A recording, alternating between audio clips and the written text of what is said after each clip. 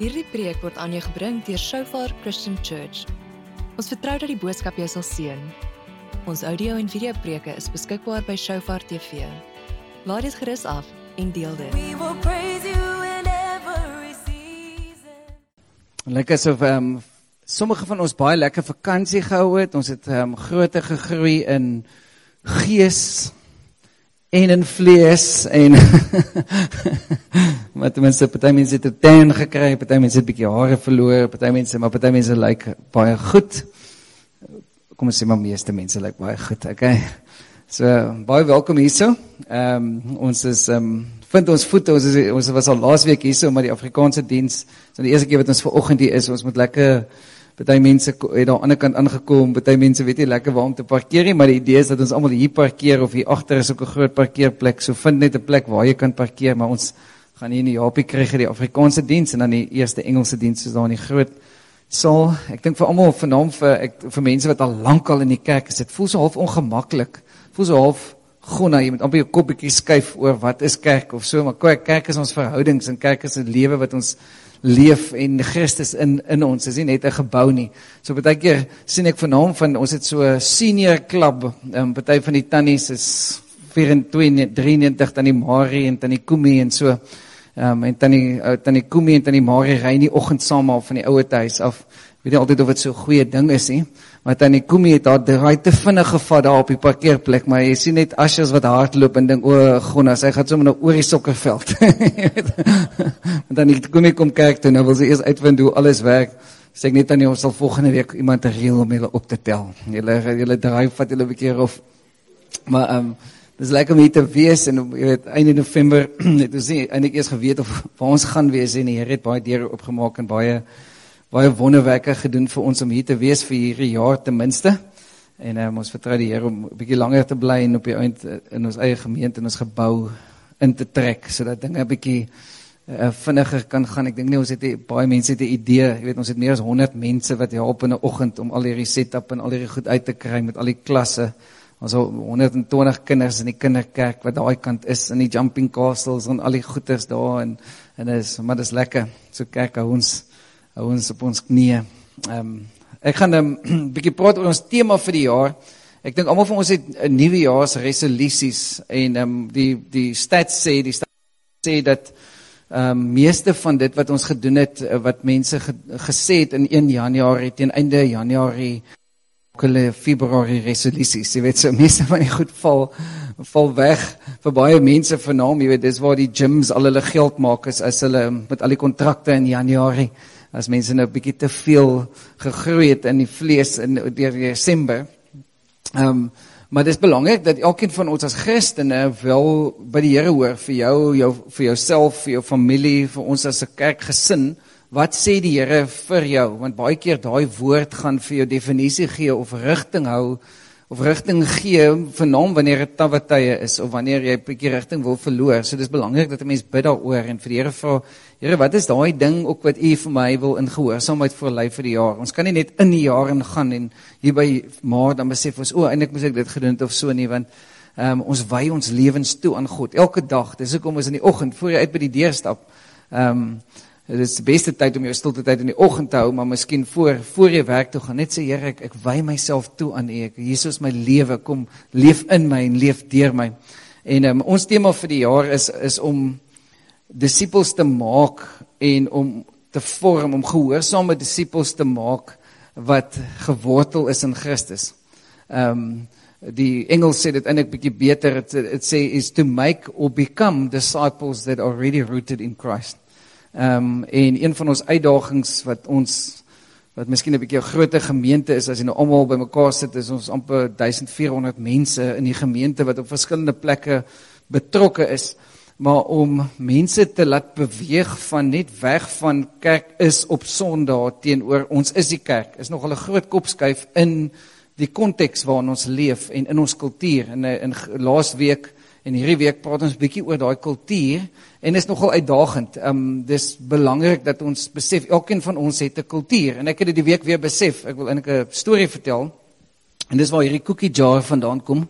Dis waaroor my preek gaan, as jeggens jouself gedra, dan kan jy een van hierdie koekies aan die einde kry. Maar jy weet, ons het gaan cricket kyk maandag. Die cricket was baie vervelig vir 'n lang tyd, jy weet, en daar was net 'n klomp Engelse mense, het gevoel asof ons ergens in Engeland is.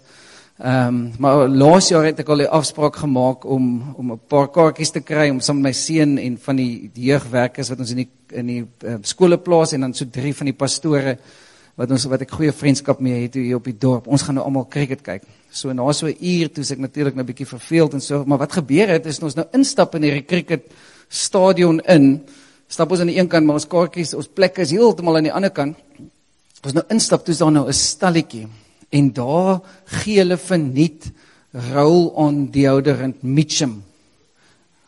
Deodorante uit, jy weet, so hulle gee dit verniet by hierdie stalletjie. So ek loop natuurlik op en sê, wow, you know, my gunsteling, en ek vat ene en ek dink soos lekker, en ek dink so in my kop, maar miskien moet ek nog ene kry, 'n bietjie later, dis mos nou verniet, jy weet, en die mense deel dit net uit, so die honderde mense stap nou daarin, en so hier na 1 uur en 'n half van die cricket wat nou aan die gang is, en dan gebeur nou nie so baie nie, toe besluit ek gaan nou sommer toilet toe stap, maar ek gaan nie na die naaste toilet nie, ek gaan sommer verder stap, nou stap ek weer ver om, maar nou moet ek natuurlik nog gaan kyk of hierdie Mitchum stalletjie nou nog steeds daar is, en toe, wow, die Here het voorsien, daar is hy toe, jy weet, en ek gaan toe, en ek vat toe sommer vir my 2 Mitchums, jy weet, en dis nou lekker, want die mens kan ons nou voorraad opbou vir die res van die jaar, so, en nou nog so 1 uur, is dit weer, jy weet, nou gaan ons kos soek, en nou gaan ons moet weer by die Mitchum stalletjie opgaan, jy weet, en ek natuurlik versamel Mitchum roll-ons, jy weet, en so, aan die einde van die dag het ek weggegaan, en die laaste keer het ek nog aan my kop gedink, toe dink ek, as hierdie mense nou vir my herken, dan op die ou end van die dag gaan het mos nou wees, so hulle gaan nou vir my sê, is jy alweer hier so, jy weet, en so, dan wil ek bid, maar nou dink ek, nee, Christene kan nie bid vir sulke goed nie, jy weet, want is dit nou, dis verniet, maar is dit nou steel, of is dit nou nie steel, dis so fyn lyn, jy weet, maar dis verniet, so ek gaan nou, jy weet, en ek gaan staan nou by die vrou, en ek vra vir haar, jy weet, ja, sy is nie hulle 10,000, ek dink, okay, so, hierdie is definitief die Here se voorsiening, en ek kry nog iets, ek dink ek het met so 6 of 7 daar uitgekom, Jurgens, met hoeveel het jy gekom? 8, daar was 'n groter sondaar as ek, weet. Nou line ek al hierdie Mitchum so op die rak, so by die huis, en ek het vir my dogters van hulle gegee, en ek, jy weet, maar nou is ek so trots op myself, en ek het toe net so oomblik, so 'n flashback, en toe besef ek, maar, eintlik in die kultuur, van ons almal word ook in 'n familiekultuur groot, en dit beteken ons het sekere maniere van goed doen. En ons het altyd, toe my pa op die plaas was, ons het baie, in die laerskool, toe ek op laerskool was, baie arm groot geword, so ons het 1 keer in 6 of 8 weke, dan ry ons Tygervallei sentrum toe, en dan as jy nou die heel dag uitgehou het met ma in die winkels, dan aan die einde is daar soos 'n beloning, die beloning is, jy gaan altyd 'n fliek kyk, en jy gaan altyd Spur toe. Okay, en dis die hoogtepunt vir die chokkertjie. Jy is die hele dag daar en jy is so, jy weet, terwyl ma nou retail therapy doen, jy weet, en haarself nou daar alles koop wat sy nou nodig het, nou is ons daar, jy weet. Nou sit ons in die Spur, maar daar was 1 oomblik en dit is altyd aan die einde van hierdie ete by die Spur. Maar my pa moes altyd saam gaan. Hy het altyd daar by die sportwinkel uitgang en op die TV al die highlights van die laaste 10 jaar gekyk terwyl ma nou vir 5 ure geshop het. Jy weet, ek vertel nou klomp stories om by 1 punt uit te kom, so hang aan, jy weet, maar nou, aan die einde van hierdie Spur oomblik, was die oomblik wat ons die meeste gevrees het. En dit is, wanneer ons my pa gaan betaal. Want langs die betaling is daar so 'n bak met wit endearments. Okay, ek kry 'n vrees oor my, as ek daai wit endearments sien, jy weet, daai endearments was lank by die Spur, totdat my pa begin Spur toe gaan het, en toe het hulle hierdie ander slegte lekkers begin gee, want hulle het besef, hulle hele begroting is verby as ons Spur, as die Leroux gesin Spur toe gaan. Want wat my pa gedoen het, is hy het betaal en hy het gesien, maar dis mos nou free, so ek gryp daai hele bak, hy gryp die hele bak, nou daai tyd is ons al lankal uit die Spur uit en by die kar, of gryp in die toilet weg, en dan maak hy daai hele bak leeg in sy sak. So dit is die ergste vir enige kind of tiener. Net imagine net wat in 'n kind se kop aangaan, dat pa maak die hele bak endearments in sy sak. Want dis mos nou verniet, jy weet, jy kan mos nou vat, jy weet, maar nie net 1 of 2 nie, jy gryp, jy weet. En nou met hierdie Mitchum, toe kom ek agter, sure, jy weet, daai ding wat ek gevrees het, baie keer is dit presies die ding wat gebeur in jou lewe later. Want jy kom of van jy het arm groot geword, of was 'n vrees, of was iets wat gebeur het in jou verlede en nou reageer jy op 'n spesifieke manier. En dis hoe kulture goed en sleg in ons lewens so half gebeur. Maar nou ons probleem is as ons nou praat oor disippelskap, dan het ons 'n massiewe probleem as ons net die Bybel gaan lees. Ek word uitgedaag as ek die Bybel lees, want die Bybel is nie geskryf vir ons gemak nie. Die Bybel, roeping tot God, gaan nooit oor mense se gemak nie. En laasweek het ek hierdie gelees, en ek gaan dit net weer aanhaal. Ons het nou nie tyd om dit te lees nie, ek het dit net in die een diens gedoen, maar in Jesaja 55, en dis eintlik die hele hoofstukke van Jesaja 40 tot 55, is God se roepe na sy mense toe om hulle terug te bring na hom toe. Want wat gebeur het is die Jode was in ballingskap in Babylon en Babylonie en hulle was slawe tot hierdie stelsel.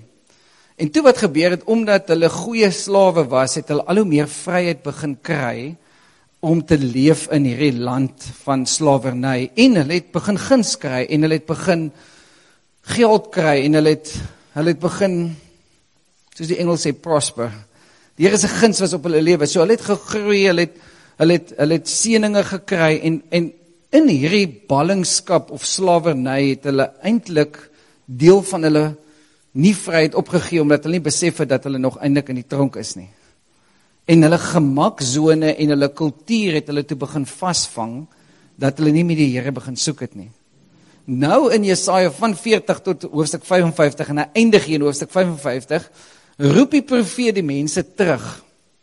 En hy roep hulle terug uit hierdie gemaksone in Babylonie as slawe, terug na Jerusalem. Toe die enigste probleem is, Jerusalem is in flarde, dis 'n gemors, daar is niks om daar uit te sien nie.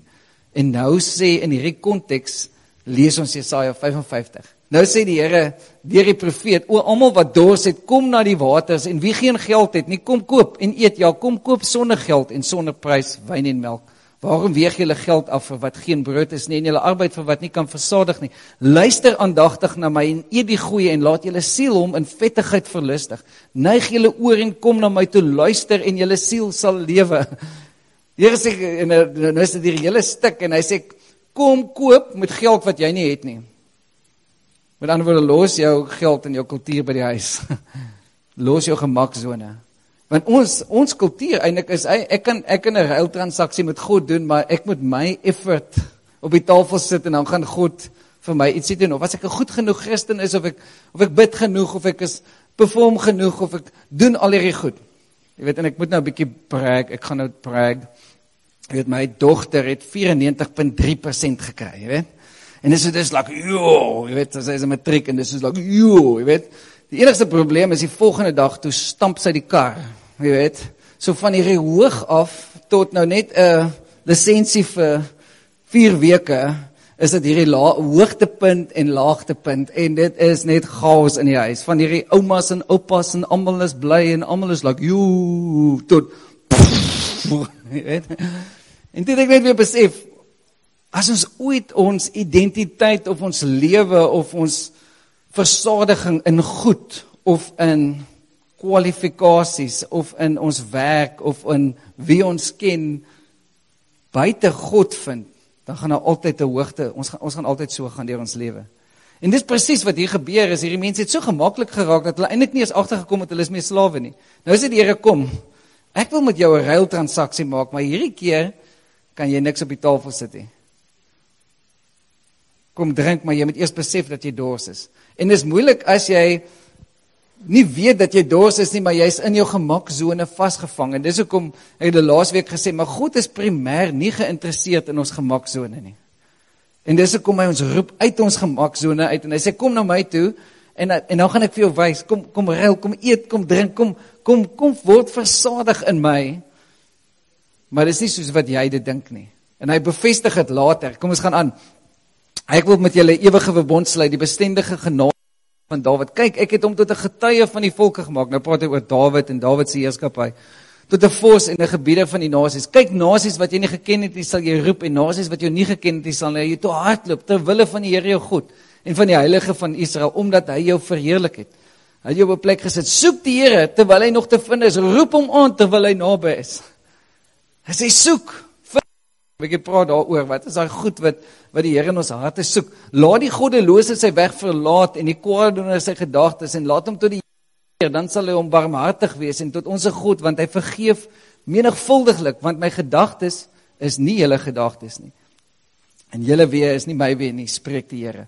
En dan praat hy van die woord, hy sê, want soos die hemel hoër is as die aarde, so is my weë hoër as julle weë, en my gedagtes is julle gedagtes, want soos die reën en die sneeu van die hemel neerdal, en daarheen nie terugkeer nie, maar die aarde deurvogtig en maak dat dit voortbring en uitspruit, en saad gee aan die saaier, en brood aan die eter, so sal my woord wees wat uit my mond uitgaan, dit sal nie leeg na my terugkeer nie, maar doen wat my behaag, en voorspoedig wees, in alles waartoe ek het gestuur. En dis nogal 'n groot, die Here sê, my woord is anders as joune, my gedagtes is anders. Moenie op jou terme en my terme kom nie. Want ons wil altyd op ons eie terme die Here dien, maar die Here sê, kom na my toe, maar dan gaan jy begin besef, ek dink anders as jy, ek is God. Daar gaan 'n paar goed wees wat verander, daar gaan 'n paar uitdagings in jou lewe wees. En dis hoekom ons hele lewe is nie primêr vir om 'n sekuriteit te kry in wêreldse dinge nie. En ek dink is iets wat ons as Christene moet doen, jy weet, ek dink een van die woorde wat ons die meeste gaan sê in die hemel, is naas die woord Jesus, die naam Jesus, gaan ons die woord wow gebruik. Stem julle met my saam? Wow. Ek dink ons gaan daar staan en ons gaan net sê so like, wow. Miskien het jou hele lewe vir goed gewerk en jy dink soos like, maar ons moet dit oefen. As Christene moet ons daai woord wow oefen. So ek het gegee vir julle geleentheid, wil julle gou sê wow. So wow. Dis eintlik lekker as jy dit sê, nee, oorreg. Wow. Dis André, is lekker. Sê dit wow, jy weet? Want dit is, so as hy bord kos nou voor jou is, en nou is miskien groente op het, sê net wow, okay, halleluja, dit sê vir jou baie vrede ook gee na die tyd, maar, jy weet, ek is herinner aan oom Steven Lungu se vrou, wat in 'n koma ingegaan het en gesterf het, maar, en hulle het vir haar gebid, en sy het weer lewendig geword, en sy was 24 uur lang in die koma, en al wat sy gesê het vir 24 uur, hulle moes later in haar hande in die hospitaal bed vastbind, want sy het die hele tyd haar gesig wou sy toemaak, want sy het net die hele tyd gesê, wow, toe sy die hemel sien, en die Here sien, en sy sê, daar was kleure daar, wat jy glad nie op die aarde sien nie, daar was kleure en goed, wat sy gesien het, wat net onbeskryflik is, sy sê, die lig was so skerp, en so ongelooflik, dat alles wat sy hier gesien het, sy het nog nooit iets so mooi gesien, en so wow, soos die Here nie, maar ons verloor ons wow, want ons word in ons kultuur ingetrek en ons word vasgevang in ons alledaagse goed. Ons word vasgevang in die siklusse van die lewe en as ons regtig eerlik is met onsself, dan besef ons hele westerse kultuur is nie 'n Bybelse kultuur nie. So ek daag mense uit en ek sê, luister, hou op om YouTube klips van Amerika af te luister. Dis nie die kerk nie. Luister wat in die Midde-Ooste aangaan. Luister na die Asiëse kerk. Luister na die Brasiliaanse kerk. Want dis waar die Here besig is om te beweeg. Hou op om net goed uit Amerika uit te leer. En ek niks daarteen, die mens leer baie goed is, maar lees maar eerder ons Bybel. Laat ons nie net 'n kultuur-Christendom aanhang nie, of 'n westerse Christendom aanhang nie, maar 'n Bybelse Christendom. Amen. Dankie vir julle vrymoedigheid. So wat, hierdie cookie jar is net soos daai endearment, jy weet, ons geneigtheid is om vir onsself te lewe en om sekuriteit te kry. Nou vandat jy gebore is, het ons 'n sondige natuur. Jy weet, want wanneer jy hierdie cookie jar doen, dan elke kind sal dit graag sê dat, sjoe, jy weet, as jy hier kom en sê, wil jy 'n koekie hê, dan jou eerste geneigtheid is om te dink hoeveel jy kan kry. Eerste, wat is die lekkerste een? Is daar iemand wat 'n koekie wil hê? Is iemand wat baie honger is? Bernard, kom vat 'n koekie. So die eerste ding is om die beste te kies, die een wat jy die meeste van like. Wat is jou naam? Thomas, kom al vir jou koekie. Okay, hierso. So, maar Thomas, jy kan 2 vat, net omdat jy nie so voorbarig soos hy was nie, okay. Maar wat een nou jy die meeste van? Choc chip, of wat wil jy nog in 'n vat nog? As jy 3 wil, jy kan nog in 'n vat. Is dit alright? Okay, is dit genoeg is genoeg, nee, jou pa en jou ma check jou, nee? Okay, jy kan maar gaan sit, Thomas, maar eet lekker, geniet dit hoor. Okay, so, die amazing ding, wil jy ook 'n koekie hê? Ja man, alle kinders wil koekies hê. Jy kan 2 kry. Nee, maar moenie vir hulle gee nie, okay. Ek sit dit daar as jou pa begin kwyl. Slat hom, okay. Maar jy weet, ons natuurlike ding en vernaam in ons kultuur in Suid-Afrika is omdat daar soveel vrees is en soveel angstigheid is om ons sekuriteit in iets te vind.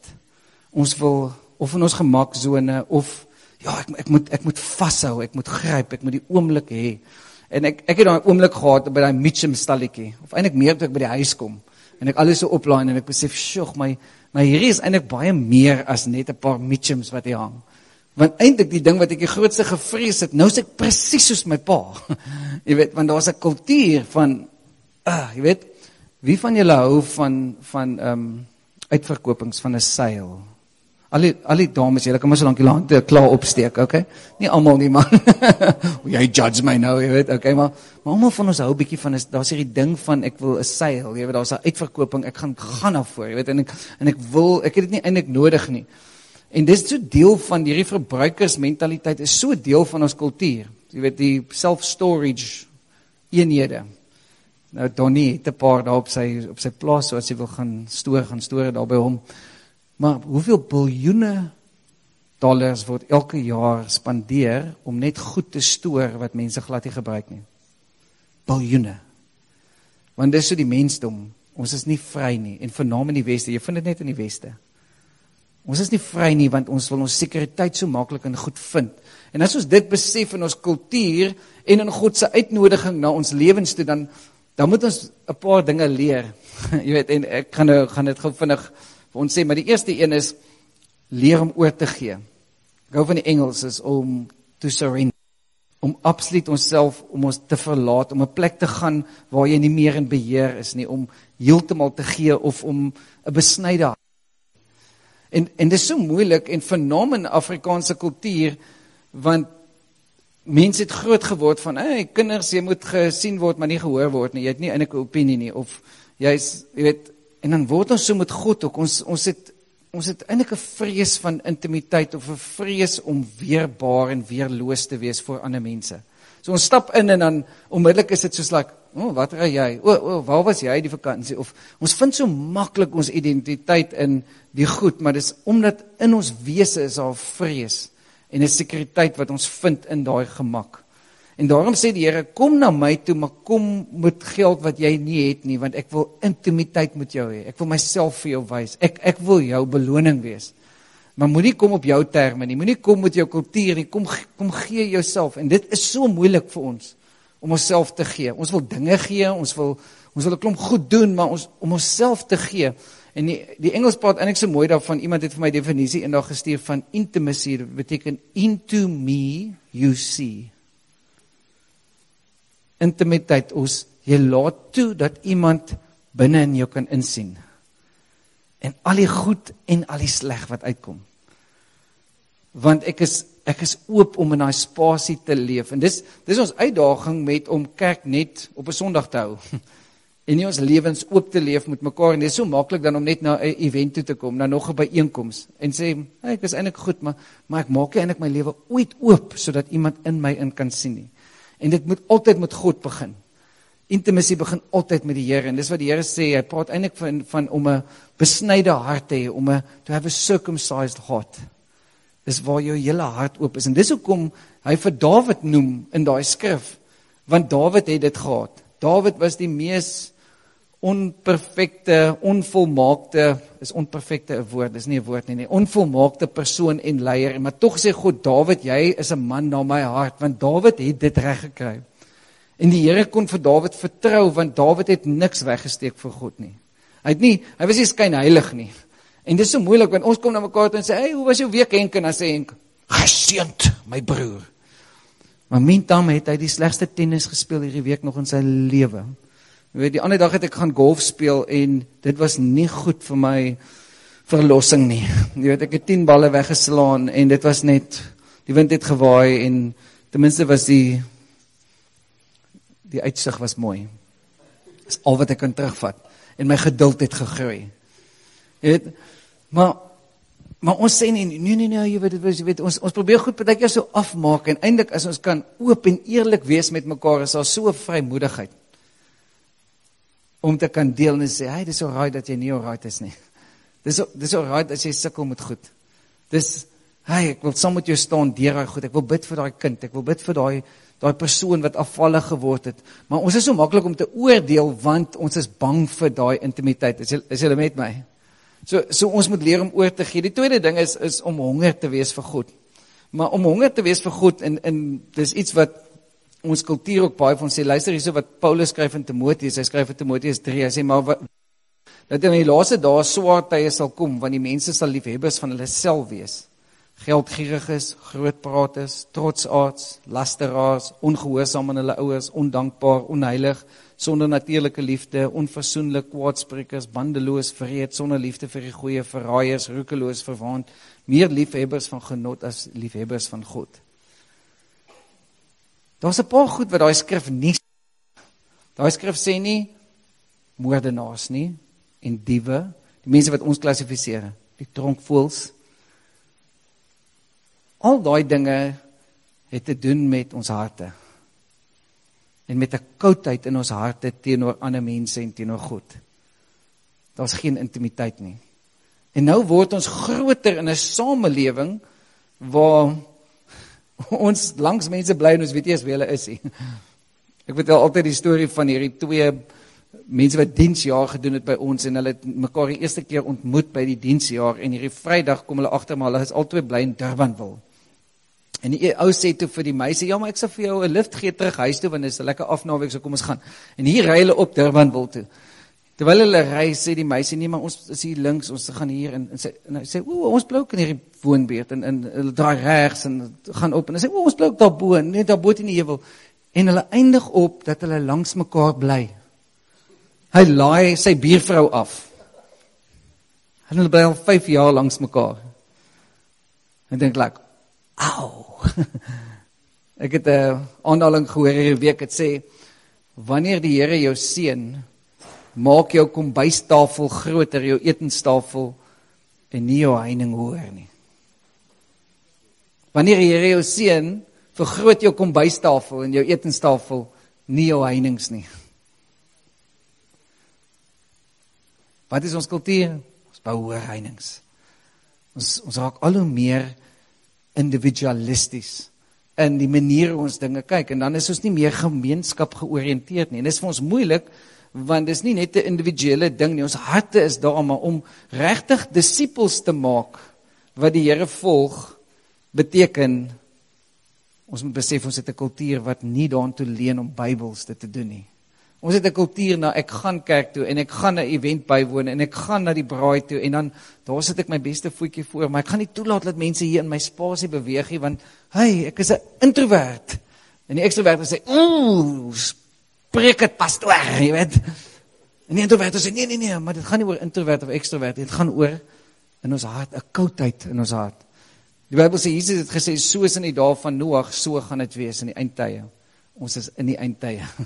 Want jy kan sien in die kondisie van mense se harte, dat daar's 'n koudheid, daar's 'n liefdeloosheid wat ingekruip het. Mense gee glad nie meer om nie, daar's nie 'n natuurlike liefde vir mense nie. Partykeer as daar 'n krisis is en 'n halfte van Australië brand af, dan sal mense, jy weet, hier gaan ons, nou 'n major krisis wees, vir mense om uit te reik na mekaar. Want ons het 'n koekiebakkie, ons gryp na die koekies, ek wil my koekies hê. En so dis ook om die Here sê, en ek het hier gesê, ons beheer en manipuleer ons emosies, omgewing, lewe verhoudings, omdat ons ware intimiteit en kwesbaarheid vrees. Ons wil onafhanklik wees en daarom word ons afgode ons troos. Ons gemakzones word ons idols. Ons begin leef in dit en ons besef dit baie keer nie, net soos die Jode, ons maak presies dieselfde fout as die Jode. En dan roep die Here die profete op, kom terug na my toe, kom drink water, want jy moet, kom kry hierdie lewe. En dan kyk jy na Jerusalem en dink jy soos like, ja, ek is lekker gemaklik hierso, jy weet, u seën my dan hierso in hierdie plek, jy weet, dit moet mos u wees. Maar nie alle seëninge is van die Here af nie. Maar die Here wil jou seën, maar om te kan gee. Om 'n seëning te word en te wees. As julle met my vanoggend, dankie vir julle opgewondenheid. Ek raak nou eers warm gepreek. Okay. Want ek het al een preek gedoen hierdie oggend daar by die Engelse diens. Okay, so wat is die dinge wat die Here na kyk in ons harte? Die eerste ding is honger, om 'n honger te hê na die Here. Salig is die wat honger en dors na die geregtigheid, want hulle sal versadig word, Matteus 5 vers 6. Die tweede ding wat die Here regtig na uitkyk is geloof. En dis die vraag is, wanneer hy na jou toe kom, gaan hy geloof vind. Dis wat hy sê, when the Son of God comes back, wanneer Jesus terugkom na die aarde toe, dan gaan hy vir een ding kyk. Nie hoeveel keer 'n kerk bygewoon het nie. Wat is die geloof? Wat is jy om voor vertrou? Toe ek nou daar by Nieuweland was, en deel van dit was om te stap. My so herinner, weet, want ons het daar, toe Angus daar was, ek dink dit was 2005, was een van my grootste geloofstoetse in my lewe. Ek het al die storie vertel, maar waar ek agter in 'n groep sit, ons het dan by Daarstorp by mekaar gekom, en is al hierdie ouer manne wat al hierdie goed het, en Angus sit daar, en ons het net begin by al die stadions, en al die goed is, en nou moet ons praat oor Kaapstad, en soos wat ons aangaan, op 'n stadium sê Angus, Sias, ek voel die Here het vir my gesê, jy moet leiding vat met hierdie projek. Dit is soos koue sweet, strome van lewendige water, wat hier onder my armpitte uitkom. Ek dink, ek kan nie glo ek het my naam gehoor nie. Ek het net gekom saam met iemand anders, om vir iemand anders 'n lift te gee, om hom te help, jy weet, want hier is so baie ander mense wat dit kan doen, en ek het 'n besige skedule, jy weet. En nou staan ek op, hy sê, jy, skryf jou komitee by mekaar en begin, jy weet. Nou dink ek, gona my chantas, jy weet, hier gaan ons, jy weet. En seker 'n jaar later het ons 65,000 mense oor 2 aande daar gehad. Maar ek kan nie veel vertel die geloof nie. Ek onthou, ek dink ek is een van die enigste mense wat met 'n golfkarretjie op daai cricket pitch gegooi het, Vrydag aan 12:00, net om van my frustrasie ontslae te raak. Ek moet asseblief vir niemand sê nie, okay. Maar ek onthou, ons het daar gestaan, en ons het, jy weet, en die mense sê die Vrydag aand, nou daar kan net 15,000 mense in. En ons het op die veld ook gesit. En daar het 'n fout gegaan met die kaartjie verkope, so ons was 35,000 mense vir 15,000 mense se kapasiteit. En ons bid, ons sê halleluja Here, nou bel ek vir Angus, ek sê, Angus, ons het 'n probleem, ons het te veel kaartjies verkoop, hier is die plek, en hy sê, wel, dit is seker nie my probleem, dit is jou probleem, jy weet, maar ons gaan geen mens wegwys nie, gonna, hier kom 35,000 mense, nou bid ons sê halleluja Here, maar ons het vir almal gesê, bring komberse saam, om vir arme mense te gee. So ons het soos, ek dink 5 lorry vragte komberse weggevat, en daai aand is dit -2 grade op Nieuweland Cricket Stadion. Dis ijskoud.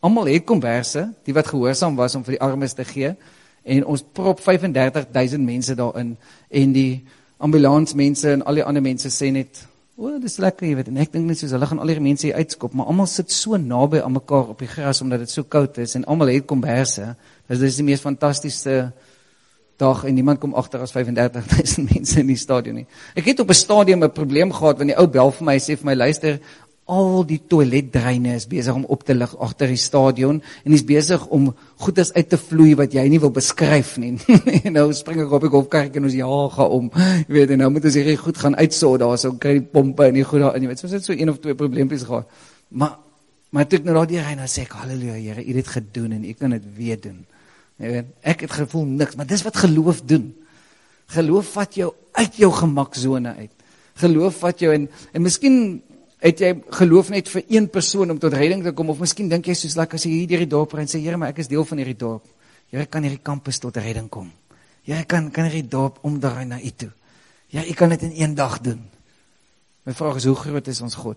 Hy kan dit doen, en daarom is dit die goed wat God opgewonde maak, is wanneer sy kinders in geloof na hom toe kom, want hy sê, wanneer jy hom soek, dan gaan jy hom vind, hy wil homself vir jou gee, maar hy wil ook daai oorwinning gee, wanneer jy saam stap, en jy kan sê, wow, weet, kan ek nog een getuienis vertel, so vinnig oor daai Nieuweland, en kan ek, sommige van julle het al gehoor, kan ek, steek gou jou hand op, as ek kan, okay, 1, 2, 3, 4, 5, 6, okay, kan dit 3 vanmiddag, maar ek onthou, ek het hier in Dorpsstraat teruggery, en jy weet, mense praat met my altyd nonsens, en sê, dit is 'n geldstorie, maar ek onthou, ons was 'n paar 100,000 rand kort op die begroting, vir daai event, die Dinsdag aand, 12:00, dis nou, ons het 10 rand 'n kaartjie gevra of iets, en ons is, ek dink het was 384,000 rand kort, want net die klank het 2 miljoen rand gekos.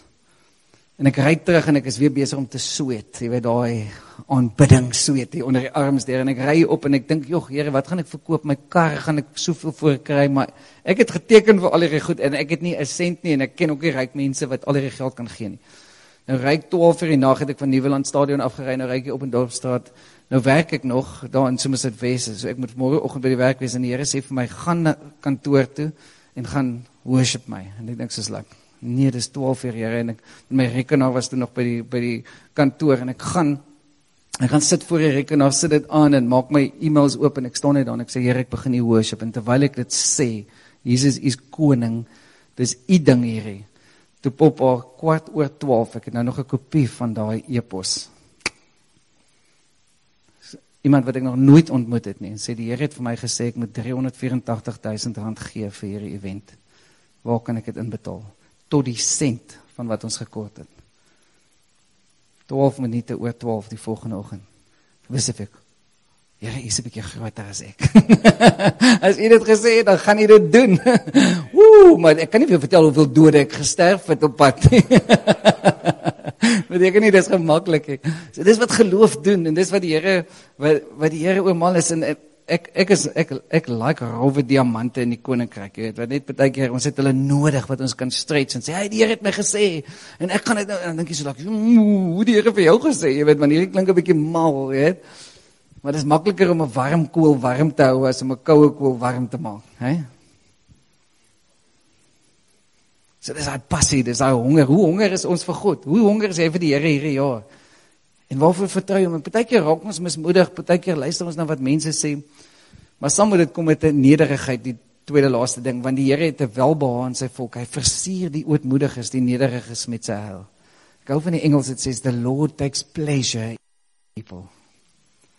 As ons die hart van die Here verloor aan godsdienstig, maar as ek daai roomys, daai bar one roomys, of daai Oreo cookie roomys eet, nadat ek nou my middagete geëet het, of daai chocolate melted roomys, en jy sit daar, en jy eet hom, en jy dink, hierdie is nou lekker, hy gaan reguit heupe toe, hy gaan reguit na daai heup toe, en reguit na daai heup toe, maar dis so lekker, dis, ek vind so plesier in daai ding, jy weet.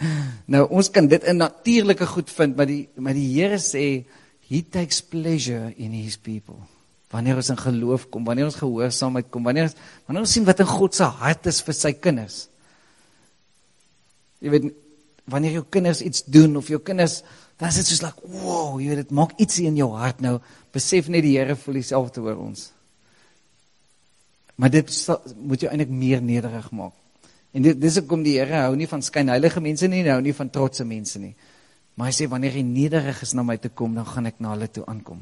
Want nederigheid beteken, Here, u wie is hoor, u gedagtes is anders as myne, ek verstaan dit nie.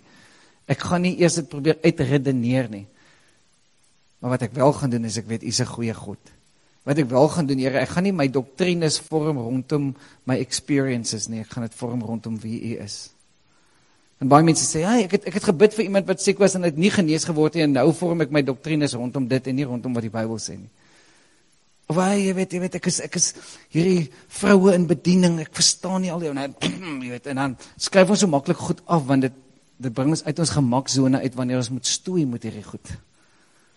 En ons moet stoei met die skrif, ons moet stoei met daai goed, maar moet nooit uit perspektief uitlos, hoekom jy stoei met daai goed nie. Hoekom, want die Here bring vir ons lewe.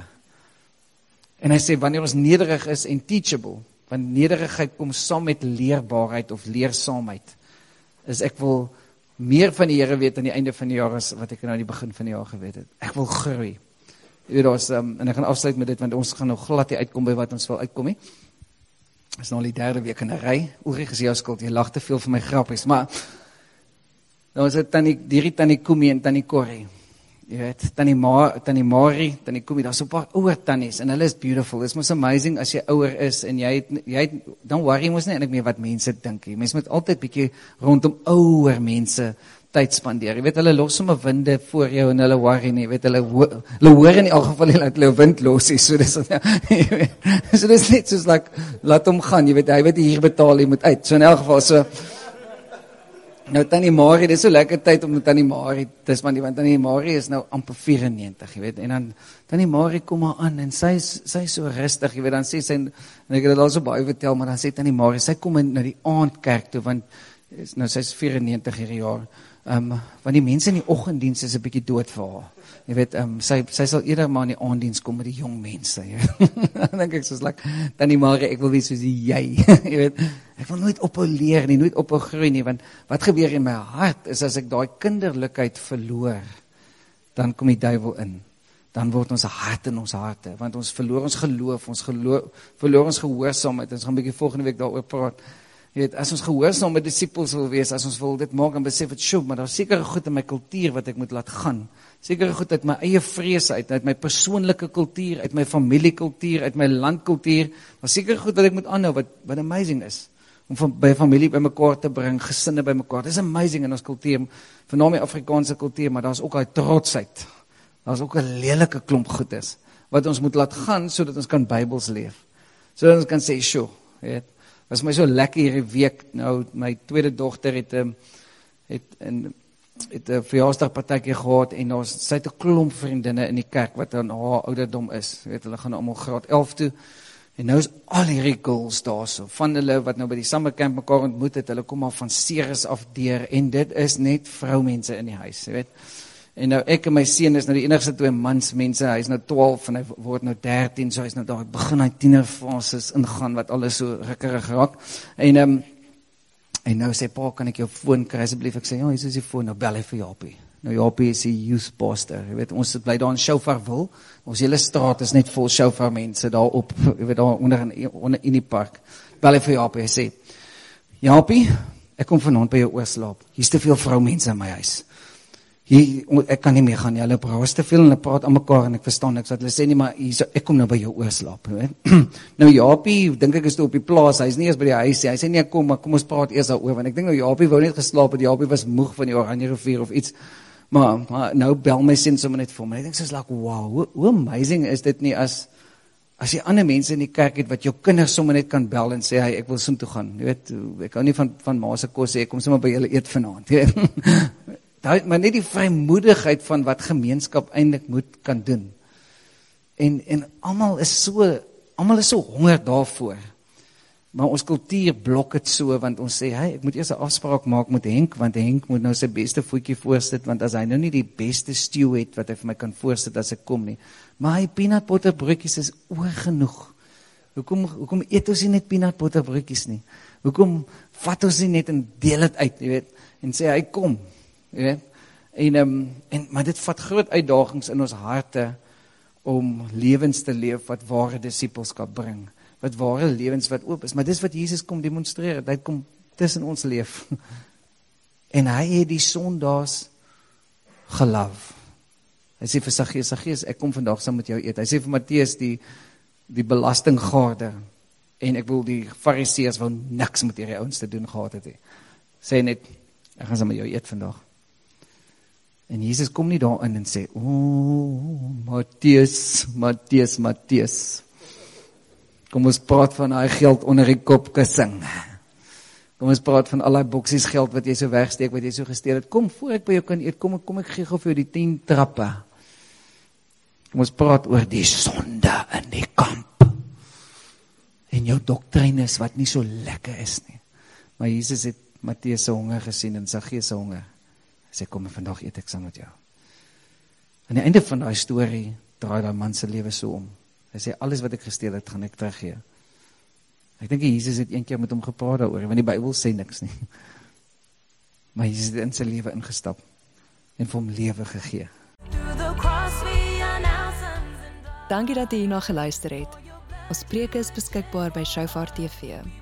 Besoek www.shofaronline.tv om dit af te laai. You are ruling.